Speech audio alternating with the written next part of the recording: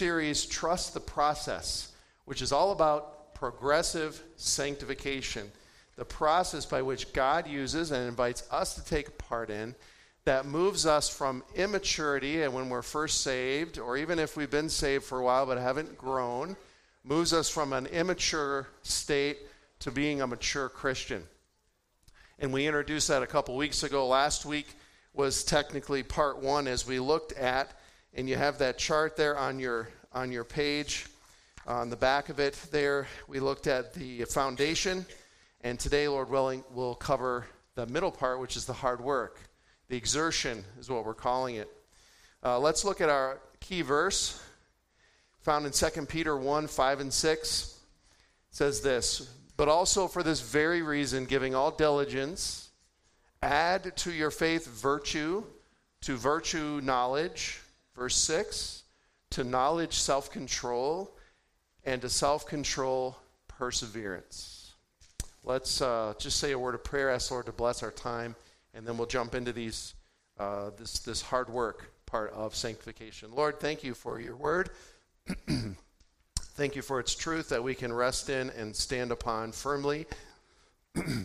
Thank you for being willing to work in our hearts and make us more like your Son. And Lord, we do long for that, and yet we struggle with it. So I pray that as we build on the foundation that we looked at yesterday, that we look at, as we look at these two virtues of self-control and perseverance, help us to be willing to listen and then be willing to put the hard work to exert ourselves spiritually so that we can continue to grow and help us to trust the process that you've given us, Lord. In Jesus' name, amen. So again, on the back of your handout there is this chart we've been going through. Last week, we talked about the foundation. And so if you weren't here last week or you didn't see it, I would encourage you to find that online. We're on our excuse me, our website, Facebook, multiple other venues, YouTube. You can check it out and watch that. And I just encourage you to do that if you haven't, just because it kind of lays the foundation for what we're going to build on today. And so today we're going to look at this middle part, which is labeled the hard work. This is the exertion part of the sanctification process. And this is where things get difficult. And as I was thinking about this, as I was preparing, I thought, well, it's only difficult for those that aren't really interested in moving forward with their sanctification process. But as I thought about it, I thought, no, actually the opposite is true. If you're a Christian but you're not interested in growth, there is no hard work because you're not exerting yourself at all spiritually. The hard work is for those that want to grow in Christ, that have a desire to move on to the next level spiritually. And they're struggling with that, and they see issues in their life, and they want to change, and they want to experience transformation, and they're looking for ways to do that. And so if that describes you today, and I think it describes a lot of you, knowing a lot of you, then we need to be prepared to spiritually exert ourselves and to be prepared for the hard work it's going to take to move forward. So we're talking about self-control and perseverance. And as I was looking at this, I thought, man, there's only 2 items in this section. Is there going to be enough material for 45 minutes or so? I hope that we can at least scratch the surface of these issues and engage with them enough to have at least a basic understanding and something that we can grasp hold and take with us as we go, because they're much deeper, I found, than what I thought at first. So the first one is self-control. And it's an interesting word, and I want to define our terms, and I want to think through what these things mean, and then understand it, of course, from the Bible's perspective. And that's the first part of the verse here. The first part of the verse, after he gets done with the foundation, he says, add to knowledge self-control. I put add in parentheses. It's not in the text, but if you remember from last week, that word is implied in every step of this process. It's a constant adding. Each of these 8 virtues or qualities are not just separate little beads on a string. They're actually interconnected to one another, and each one builds on the next. And so if you don't have the foundation, that he's asking us to have, go back to that, our foundation of faith, virtue, and knowledge, if you're not pursuing those things and working with God to help those things be part of your life, you're not going to be able to jump from faith up to self-control and perseverance. There's a building, there's a process that we have to go through. So we're adding to the knowledge that we talked about last week. We're adding to the knowledge that we're building on. And as we gain knowledge, and what is our source of knowledge? It's the Word. This is our only source of this kind of knowledge that we're looking for. As we're gaining in knowledge, the next step is this idea of self-control. So I have a definition, just a basic one, dictionary definition. Self-control is an inner disposition or virtue that enables a Christian to restrain the flesh. Well, that's our sin nature that always wants to sin. So self-control enables a Christian to restrain the flesh in order to concentrate on higher goals. And so we can see that, understand that. But I want to ask a question for you, and I'd like you to answer. Who is supposed to be in charge of our lives? God. So as we look at this phrase, or this word really, compound word, self-control, and some of you probably have great answers for this already, so bear with us here. And I ask this rhetorically, just think about this. Why is it called, and the Bible calls it this, self-control, if God is supposed to be the one that's in control?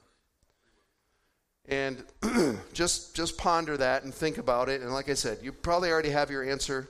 Many of you do. But let's look and work through this biblically to see what God's Word has to say about self-control, and then we'll draw our conclusions from that. For example, Psalm 39:1. Notice it says, I said, I will guard my ways, lest I sin with my tongue.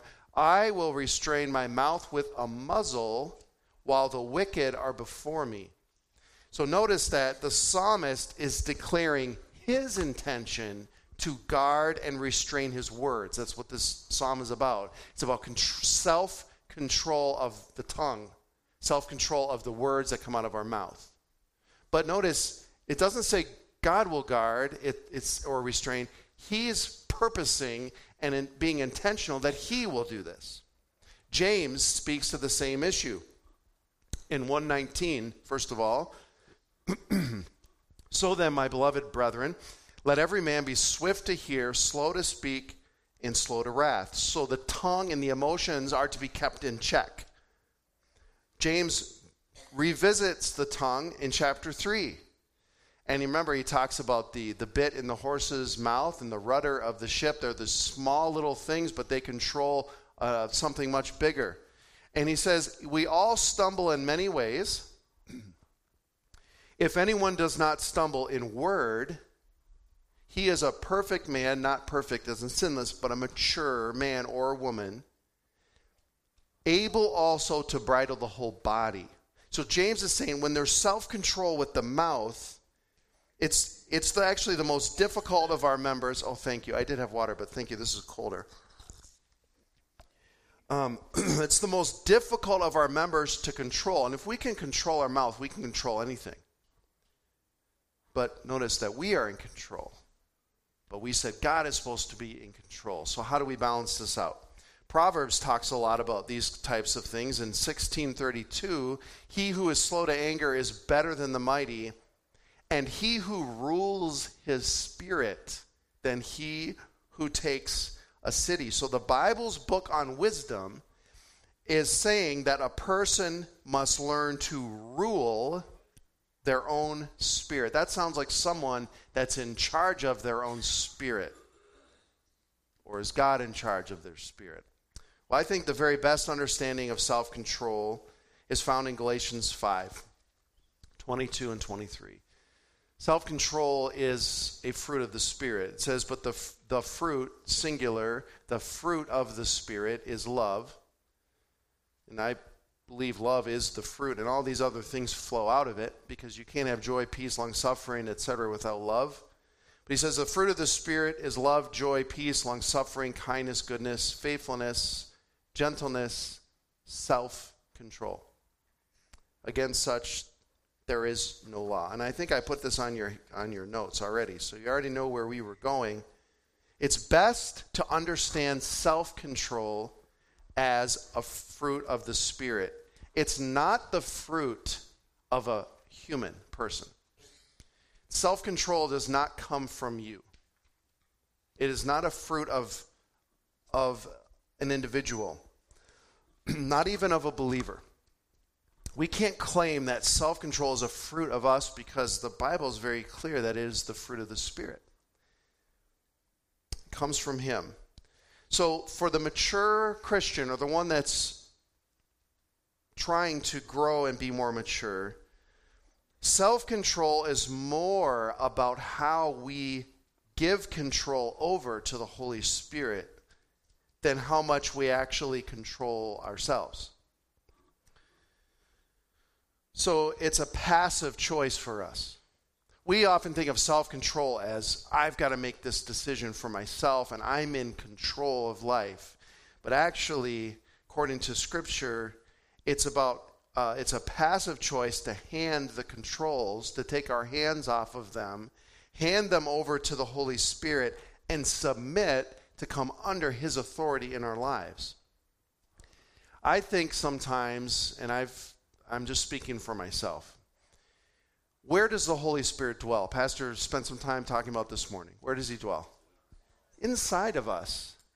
And I think the temptation is to view Him, because we know He's in us, as He's just along for the ride, and this is my life to live. And I think that's the danger, that we can assume that He's just along for whatever we're going to do.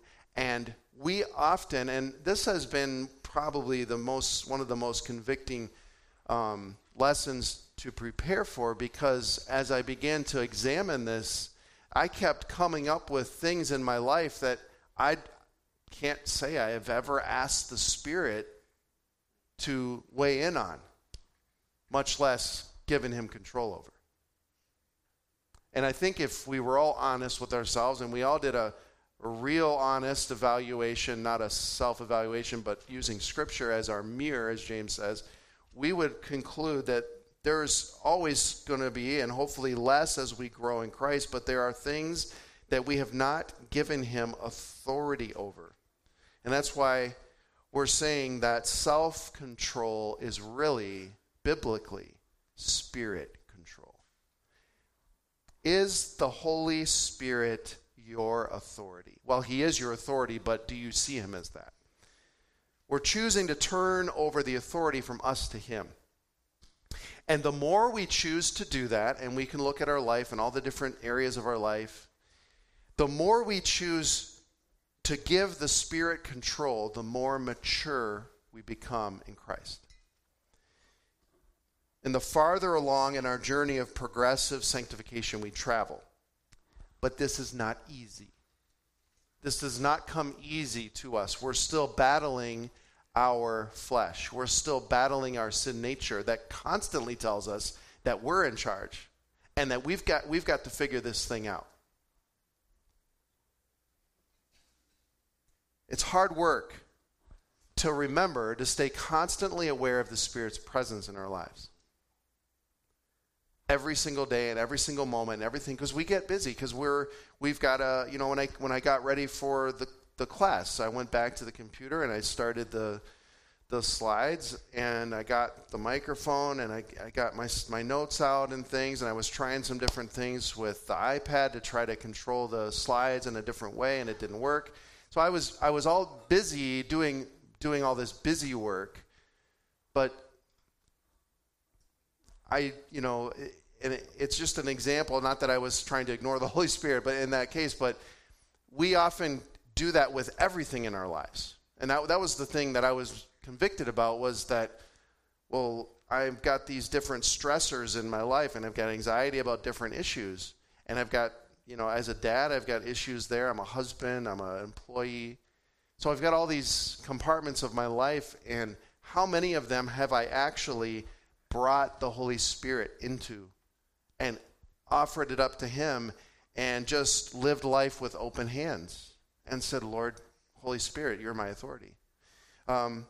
We often see Christ as the Son and the Father. You know, where is Jesus right now? Sitting on the right hand of the Father, right? So they are ruling in this co-regency of the universe. There's this throne, this double throne that's set up in heaven right now with the Father and the Son as co-regents of the universe. And we think about the throne room of heaven that John went to. And we think about the other descriptions in the Old Testament that some of the prophets saw, like Isaiah and Ezekiel. And we think, the majesty of God. But what about the Spirit? Is he not also equal in authority and in deity and in power and in regency and supremacy over us? He is. Sometimes we fail to see him that way. Ephesians 5:18 says, do not be drunk with wine, in which is dissipation, but be filled. This is a command. In other words, it's possible to not be filled with the Holy Spirit. He's indwelling us, but this filling is something different. This filling means he is in charge of everything. You've seen a drunk. We would say someone that's drunk is under the what? The influence of what? Alcohol. That's what Paul's saying. But the Spirit doesn't make us stagger, right? He makes us step forward and move forward and grow in Christ. He does some amazing things in our life. But he's saying, let the Spirit completely come under the Spirit's influence in every part of your life. We're to be, and if I can say this without being disrespectful, drunk on the Spirit in a sense. Completely under his influence. I also want to say this, that self-control, and I think this has helped me put some handles on this, because we understand the Spirit, we're supposed to submit to him, self-control is a fruit of the Spirit, but I want to be able to grasp that practically. And I believe that according to Scripture, self-control is really appealing to a higher authority. It's appealing to the higher authority. So we've got our flesh, right? Our flesh, we're tempted with sin. The flesh is like, do it. Yes. Don't worry about anything. No one's going to find out. It's good. It doesn't matter what God says. Forget the word. Just do it. Do it. Sin, sin. Disobey, rebel. That's what the flesh is doing constantly. Romans 7. Go back and read that. It's Paul's example of flesh versus spirit. The flesh is constantly saying, just do it. Just sin. Just have pleasure. It doesn't matter. No one's going to find out. But when we are living in self-control, which is spirit control, we can say to the flesh, no can do. My authority is watching me, and I want to obey him and please him. So I won't be doing that. It's like two little children at the playground. One has wandered from his mother's gaze. The other's there, and his mother's right there on the bench watching. And the first one says, hey, let's throw rocks at those girls, or let's do something that we're not supposed to. And that second boy looks over, and there's mom right there watching. He said, I can't do that. My mom's right there. And I realized that we should be, more virtuous than that. But what's wrong with doing that and applying that to the Spirit? I don't think there's anything wrong with that. We have to be honest with ourselves. Sometimes what the flesh says to do, we would really like to do. I'd really like to lose my temper because this person ticked me off, and I want to rip into them. Or I want to follow that lustful thought to wherever it leads, or I want to whatever. There's nothing wrong with appealing to the higher authority, just like that child would on the playground saying, yeah, but the Holy Spirit's watching. If he's indwelling me, he sees everything my eyes see. He goes everywhere my body goes. He listens to everything I listen to. I think the best example of this, I didn't have it. The verse is here, but is found in Genesis 39. Maybe it's not the best, but it's one of my favorite examples. I'm just going to read a few verses. You can turn there if you want to. Genesis 39, I'm going to start in verse 7. So here's Joseph. He's been sold into slavery. A man named Potiphar buys him and puts him to work in his house, realizes he's quite an asset. He's wise, he's careful, he's a good leader, he's a good administrator. So he puts him in charge of everything in the house, well, almost everything. And Potiphar has a wife who is a seductress. This is not a nice, moral woman, very immoral. Let's start in verse 7 of Genesis 39. It came to pass after these things that his master's wife, Potiphar's wife, cast longing eyes on Joseph, and she said, "Lie with me." Pretty brazen statement. Come and get in bed with me, and let's have an immoral relationship. I would venture to guess that her fashion choices matched her words. She was trying to seduce Joseph sexually. Verse 8, but he refused. Notice his refusal. He refused and said to his master's wife, "Look." I like how he starts. "Look. My master does not know what is with me in the house. He has so left all the administration to me that he doesn't even know what's going on around here. He comes in and eats, and that's it. I'm running this house, and he has committed all that he has to my hand.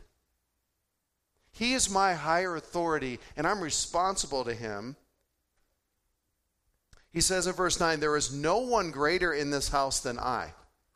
He was the CEO of the company.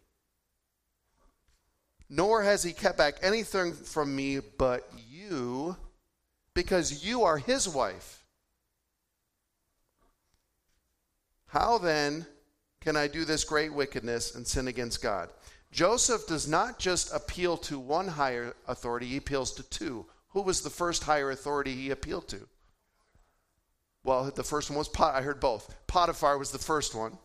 He says, Potiphar's put me in charge, but he is still the master, and I'm responsible to him. And so me spending any time with you in this inappropriate relationship, it's going to go against his authority. And he didn't give me you. He gave me everything but you. So you're not part of my job description. So he's my higher authority. Now, who is the second higher authority? It was to God. How then can I do this great wickedness and sin against God? Joseph understood what we need to understand. Now, did he have the Holy Spirit indwelling him? Not necessarily. Perhaps times when he was interpreting dreams, and the Bible doesn't say, so we're speculating a little bit. I'm going to come back to Mike over there in a minute. But he didn't have the constant indwelling, at least. I can say that with certainty of the Holy Spirit. I didn't have the Acts chapter 2. So, but yet he still understood that God is omnipresent and omniscient. God sees all. God knows all. And so if I go and lie with you as you have requested, God is watching me and he is my higher authority. And I am appealing to him as my authority, therefore I cannot do this. Sometimes self-control and temptation, well, I should say it this way, sometimes temptation is so strong, we run out of excuses in our own human wisdom, if you will, to say no to that. Because the devil and our flesh love to pull away all the excuses. Well, somebody's going to find out, no, they're not going to. This is just, it doesn't really matter. And it's okay because you know that other people are struggling with this, and it doesn't really, it's okay. The devil loves to pull away all those kinds of excuses for not sinning. And we're really good at rationalizing our own sinful choices, aren't we? So we can rationalize ourselves and talk ourselves into doing whatever the issue is. But we cannot rationalize away the authority of the Holy Spirit. We can't change that or twist it. I mean, we can maybe try, I don't know. But really, there's no way to make that something it isn't, other than just contradicting God's word and saying, well, it's just not true. And if you're willing to do that, then we're probably dealing with a bigger issue. The Holy Spirit is our ultimate authority. Jesus the Son and God the Father are as well. But for the Christian, especially in the church age, with the constant indwelling of the Spirit, he is our ultimate authority. The Spirit is your and my authority. We must submit to him. When we do that, the fruit of self-control will grow in our lives. And just like the faith gives courage for the virtue, and the virtue leads to knowledge, this knowledge, and that's what Joseph is using here as part of his platform, his foundation for self-control. No one else was in the house. I just want to remind you of that. We didn't read all the verses. No one else was in the house. There was no servants. Potiphar wasn't home. It's like the seductress in Proverbs when the young man walks by the corner of her house. She said, my husband's gone on a trip. I've perfumed my bed. I've paid my vows. I'm all prayed up. Come on in. This is very similar. But Joseph had some knowledge about God. What knowledge did he have? That God was omnipresent and omniscient, and and that this was sin. He understood marriage between one man and one woman. There was not to be any intimate relationships outside of that. That's all knowledge. So Joseph's knowledge helped bring about his self-control. Mike. Did I blow past? Okay. Oh, that's okay. We talk in here. It's okay. Great. Mark. Oh, sorry. Go ahead.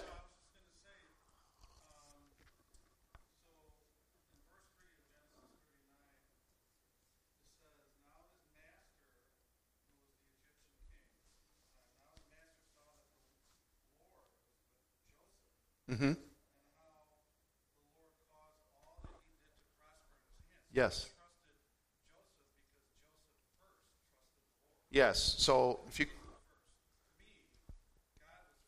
Yes. Yeah. So Mike is making the point out of Genesis 39, verse 3, that the master Potiphar saw that the Lord was with Joseph because Joseph was living a righteous life before the Lord.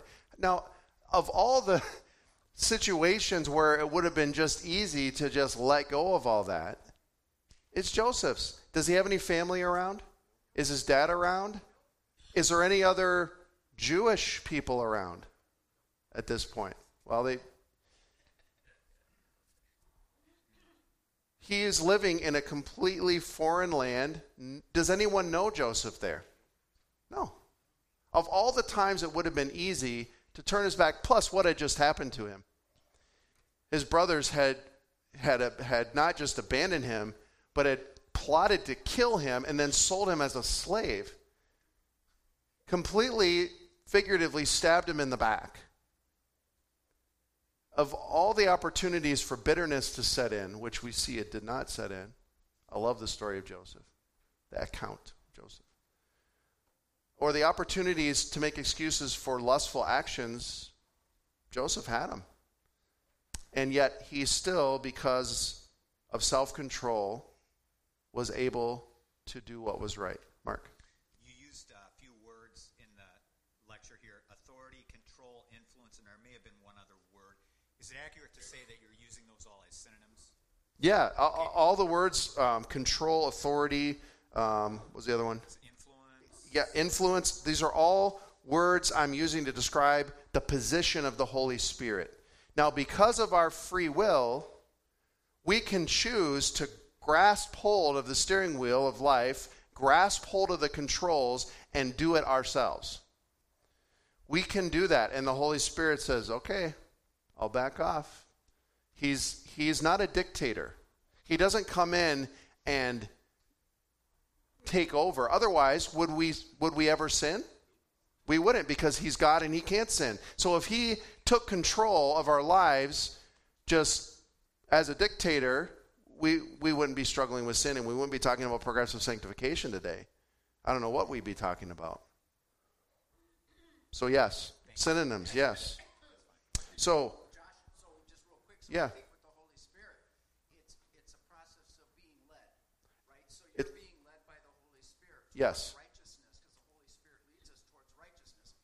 And just like if we're following someone to the store who has direction, well, I think I know a better route. You can choose the route to go. Sure. So it's the process, a mindset of being led by the Spirit. Yes. It's leading us all the time for believers. Yes, Brad's talking about being led by the Spirit. So and like you said, he's always, now he does take his hands off in things, and the Bible talks about quenching the Spirit, right? And pushing him to the side. But he's always leading us, as Brad said, toward righteousness. So it's a matter of, are you willing to follow where he's leading? Or like if you're driving and somebody's going a certain way and you know a shortcut, or you think you do, and you cut across and then you're lost, which is what happens spiritually to us when we don't follow the Spirit. So self-control, it's really about our submission to the Spirit. Let's look quickly at perseverance. It's in the next part of verse 6. So we're adding to knowledge self-control, and we're adding to self-control perseverance. It's the second part of the hard work section.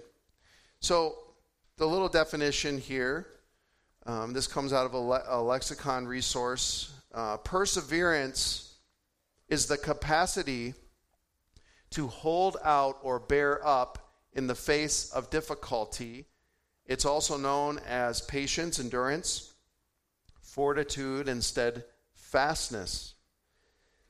Much like self-control, remember, that's hard work to remember, to keep following the Spirit in every part of our life, because we're planners and we're doers and we want to do things. It's also hard work to persevere. And I don't think I need to explain that as much, but it's hard to persevere. This word is found 32 times that I could see, at least 32 times in the New Testament. It's translated patience, at least in the New King James, the majority of these times. Also, perseverance, like it is here, and also the word endurance is used. And it's such an important part of our sanctification process. We've been calling it trust the process. And I want to think about that word process for a moment as we think about perseverance. So we look at the goal. If you look at your chart on the back, what's the last section called? The what? The payoff. This is what we're going for. This is the goals, okay, that we're trying to reach.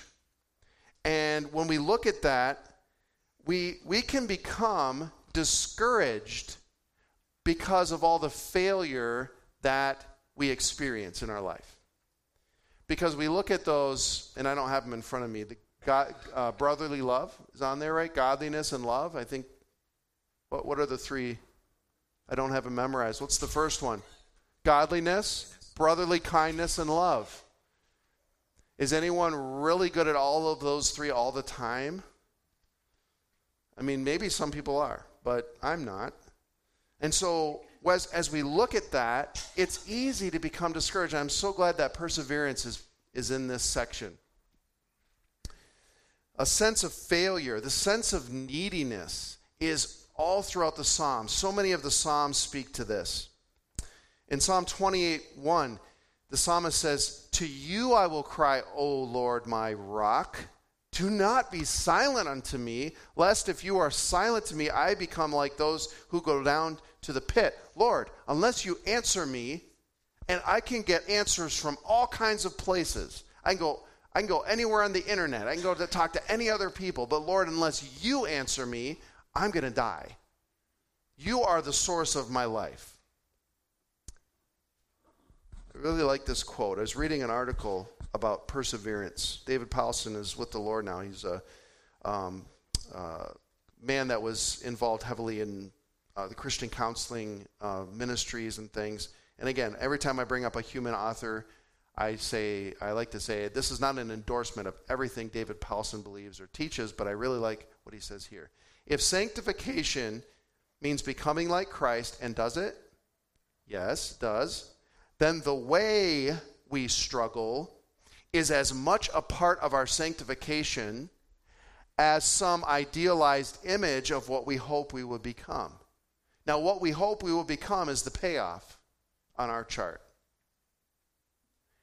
But we are all in different stages of the process, and what he's saying here, and what I believe the Bible speaks to, is that the process is just as important as the goal. So often, when we think of the word perseverance, we picture ourselves gritting our teeth, white knuckle grip, head down, nose to the grindstone, and just keep going. And it's a painful thing to think of perseverance. And perseverance certainly can contain those things. Those things are or can be part of perseverance, but biblically it's so much more than that. The journey is just as important as the destination. And we need to be able to embrace that fact of both failure and success and learn from both to keep moving forward. We need to learn to live in the moment where we are today and ask, what is God trying to teach me right now through this issue or this problem? We need to embrace the long, agonizingly slow process that God is leading us through. The progressive sanctification process is a slow process. Now, some people do mature. Pastor mentioned this in the message this morning. Some people do mature faster than others.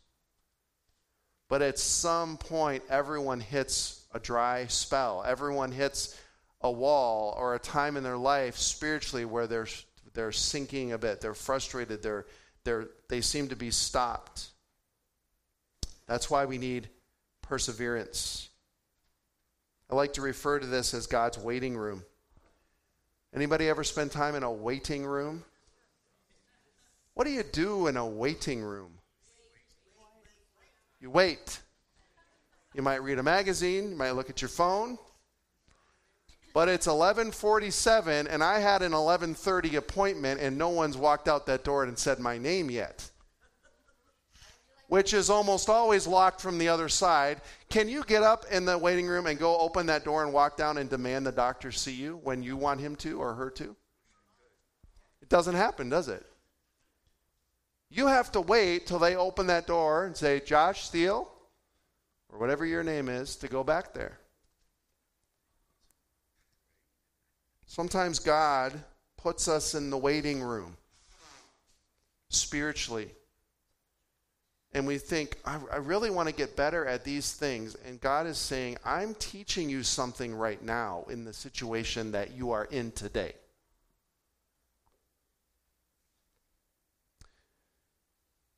In the progressive sanctification process, we're waiting for God to do something.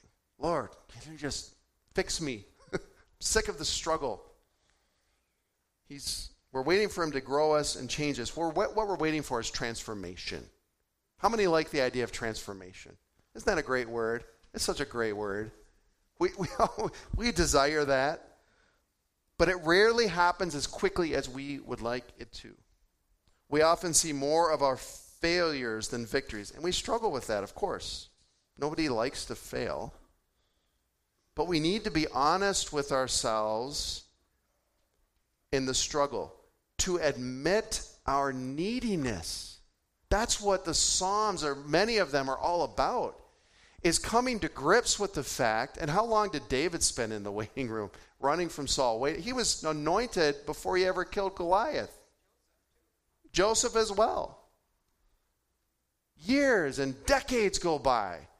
But God anointed him way back then, and how long does it take? And he doesn't even get to Jerusalem at first before he finally is crowned king of Israel. So we need to choose to live in the moment. There are particular, again going back to Powlison, there are particular kinds of growth and strength that may be happening in our lives that we don't even see. I don't like where I am right now. Well, in a sense, that's good. Because if you don't like where you are spiritually, that means that you're seeing the issues for what they are and you want to improve spiritually. And that's a good thing. But sometimes God is working and doing things that we're not aware of in our lives. He's always working. That's what Philippians 1:6 is about, being confident. Yeah, but it doesn't really look like God's doing anything. Doesn't matter. We can still be confident. Remember, knowledge. Here's knowledge that adds to self-control, which adds to perseverance. Being confident of this very thing. He who has begun a good work in you will complete it until the day of Jesus Christ. God is constantly working. Even if you don't feel like you're moving forward spiritually, God is at work in your life. And it's important that we know this. This is where we need to rely on our self-control, which relies on knowledge, relies on virtue, relies on faith. So while we're in the waiting room, sometimes we're in there so that we can spend a little bit of time looking back at what God has done, where he's brought us so far. Perseverance is also tied to love. Look at these words in 1 Corinthians 13. What does love do? It bears all things, believes, hopes, and endures. All four of those words are not things that are enjoyed in the present tense. All four of these words are look forward to the future.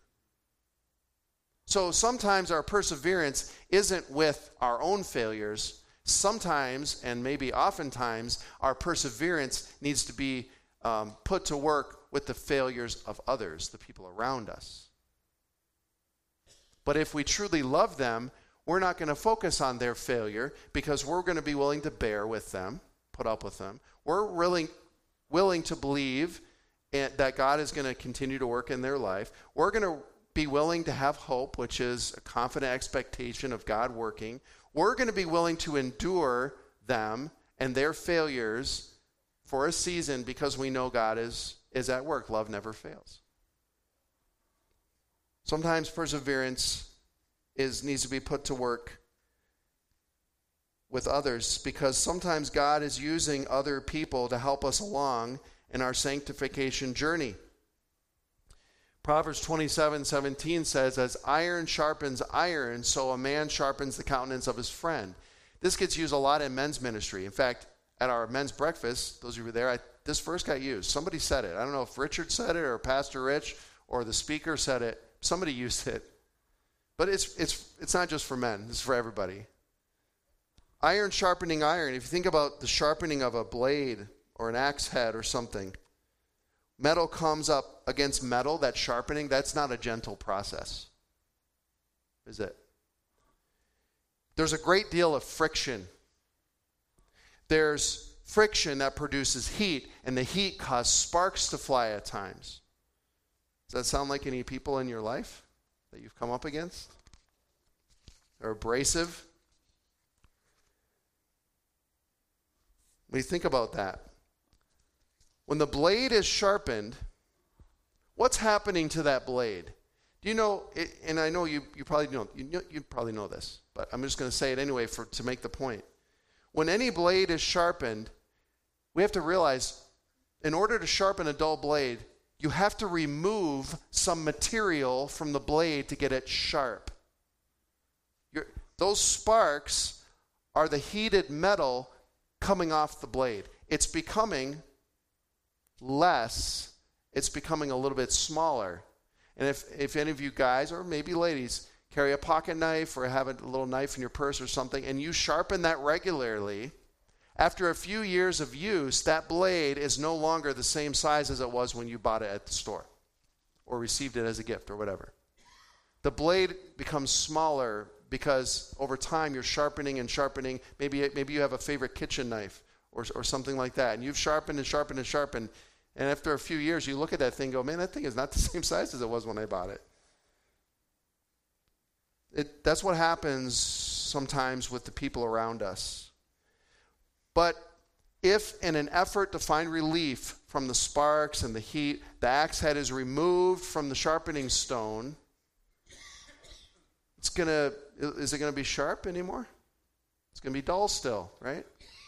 It will no longer be useful for the purpose for which it's designed. And I didn't have the proverb put up here, but there is a proverb that talks about, hey, if you use a dull axe, you're going to have to work harder. It's in Proverbs somewhere. I can't remember the reference. So when the axe is pulled away from the stone, it's not going to be useful for the purpose for which it was designed. This is from another article I was reading. BiblicalCounselingCenter.org, the same place we got our chart from. This is what the author wrote. This is a good way to close. Perseverance is clinging to Jesus with all our might and continuing to hang on as long as it takes to be victorious. Clinging on to Christ until you experience the victory. One more verse as we close. 1 Corinthians 15:58. Therefore, my beloved brethren, brothers and sisters in Christ, be steadfast. That's another word for perseverance. Taking a stand, no matter what comes. Immovable. Self-control. Always abounding in the work of the Lord, clinging on to Christ, just obeying today and doing the thing in this moment that I know I'm supposed to do, knowing that your labor is not in vain in the Lord. Say, man, I'm really struggling and I'm losing my encouragement, or I'm struggling to move forward. God is saying to us, you're going to need to persevere by clinging on to Christ. You're going to need to realize that you're in the waiting room for a purpose that you don't realize yet, and God is working on you. You're being placed against the grinding stone, and the sparks are flying, and it's uncomfortable, but God is sharpening you and making you useful for his purpose. And so you need to stay there and be willing to endure that until God moves you to the next thing. One more comment, Mike.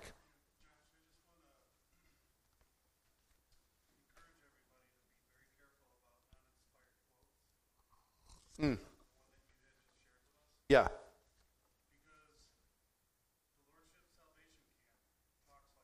Yes. Yeah. Right. Right. I'm glad you brought that up. This is not perseverance as in to get to heaven. Okay. Thank you for bringing that up. That's important, because I don't want these words, and like you said, they're not inspired. This isn't God's word. But this is not talking about the perseverance that is used in the Calvinistic teachings that says you have to persevere to the end. We look to Christ for our salvation. We don't look to our works. We don't look to ourselves. We look to Christ and Christ alone. Yet we're called to persevere in the Christian life. And that's what our focus is. So, but thank you for bringing that up. Let's pray and we'll be done. Father, thank you so much for your word. Lord, I thank you for giving us these commands of self-control. Lord, we've learned and seen from your word that is really the Spirit's control over us. So, Lord, I pray that we'd go out today and reevaluate and begin the process of making sure that we're submitting to the Spirit's authority in everything, in every relationship that we have, in our media choices, in our attitudes. Lord, please help us to submit to his authority so that we can experience self-control. And then, Lord, be with each one of us. Every person listening is fighting some kind of battle right now. Everyone is dealing with an issue, a heart issue. I just pray for each one of us, Lord, that you would help us to just cling to Christ, to just trust in him, and be willing to persevere, be willing to wait when you've asked us to wait, be willing to be sharpened and be put against the friction of this life and even other people, so that we can be honed and sharpened and useful for what you have designed us for, the purposes that you have planned. So, Lord, just be with us. Help us to keep growing in our progressive sanctification. We pray this in Jesus' name. Amen.